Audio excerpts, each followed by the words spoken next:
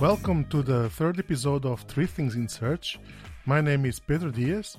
Three Things in Search is a weekly podcast where I pick apart and comment on the three most relevant topics related with search from the last week.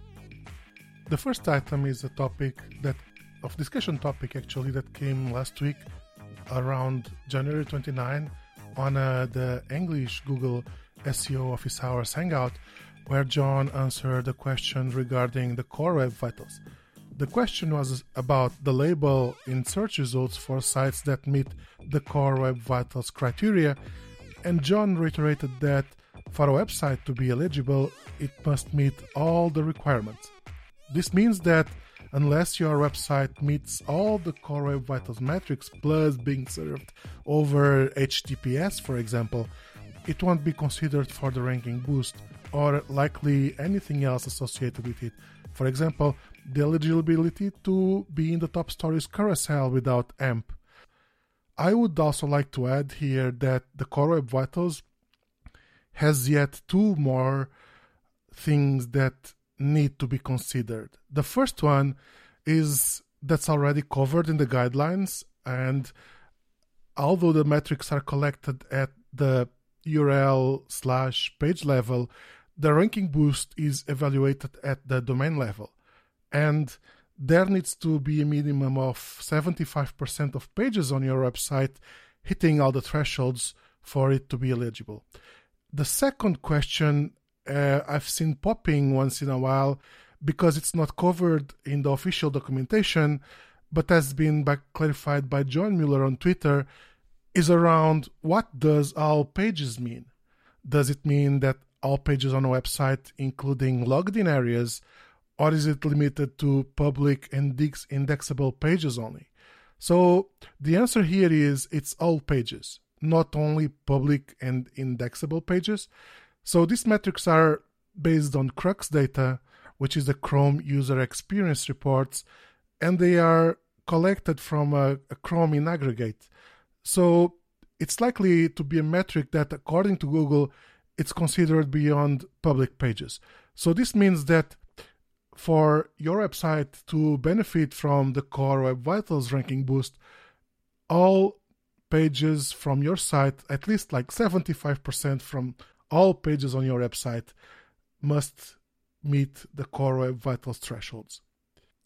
The second item that I want to touch is an article that actually was published by Google on their blog, and it's titled "A Quick Way to Learn More About Your Search Results."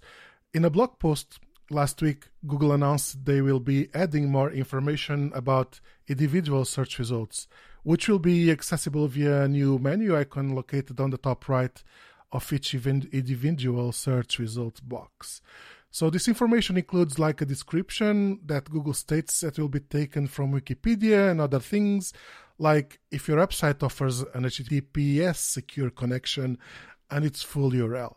So this is something that Google is experimenting with, and for now, it's something that it's limited to the US English results, but as Google gathers more data, and if they see users find this useful, it's something that will expand to other countries and languages. This is something that will likely not affect any website rankings directly. I see this as a way for Google to give users more context about a website, reinforcing the qualitative signals. It's also not something that you should run after and try to create like a Wikipedia entry for your website if it doesn't have one. This is something that it should be a reflex of what your site represents and the good work that you have done with your website's content. So anyway, it's something to be aware of, and I'm sure Google will build more around these interface features that give a preview of what to expect from a website. The third topic is another article that this one is one piece of news that got me particularly excited, and it's about Google opening more data for Discover, which has been something they have not yet disclosed much about. Initially, the data visible in Search Console came only from the Discover feed in Google's iOS app and Android Discover screen. And with this change, they are now including data from Chrome too.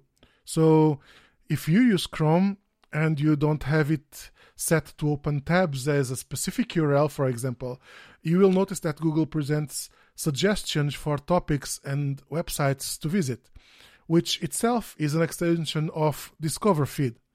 I've seen some folks asking about the possibility to see the origin of the Discover data, since it has more than one origin, and while I don't see any reply from Google, I would go ahead and say this will likely not happen. Moreover, this will likely cause the referrals to change in Google Analytics, which has been somewhat of a place where Discover data has been historically misreported with multiple origins. I've seen some Discover data being reported as direct and referral from Android devices, but organic and referral from iOS. So there's not a consistent source for this data in Google Analytics. Anyway, I'm happy to see it in Search Console now. This data historically was not included in Search Console, and with this change, they have now fixed that. This is it for this week. If you like the podcast, please rate it in your podcast marketplace of choice. If you came across a specific topic or have a subject you'd like me to comment on, feel free to hit me on Twitter. I'm at Pedro Diaz. If I haven't covered it before and I find it relevant and interesting to the audience, I'll try to include it. Hope this was useful. This is 3 Things in Search. I'm Pedro Diaz. See you next week.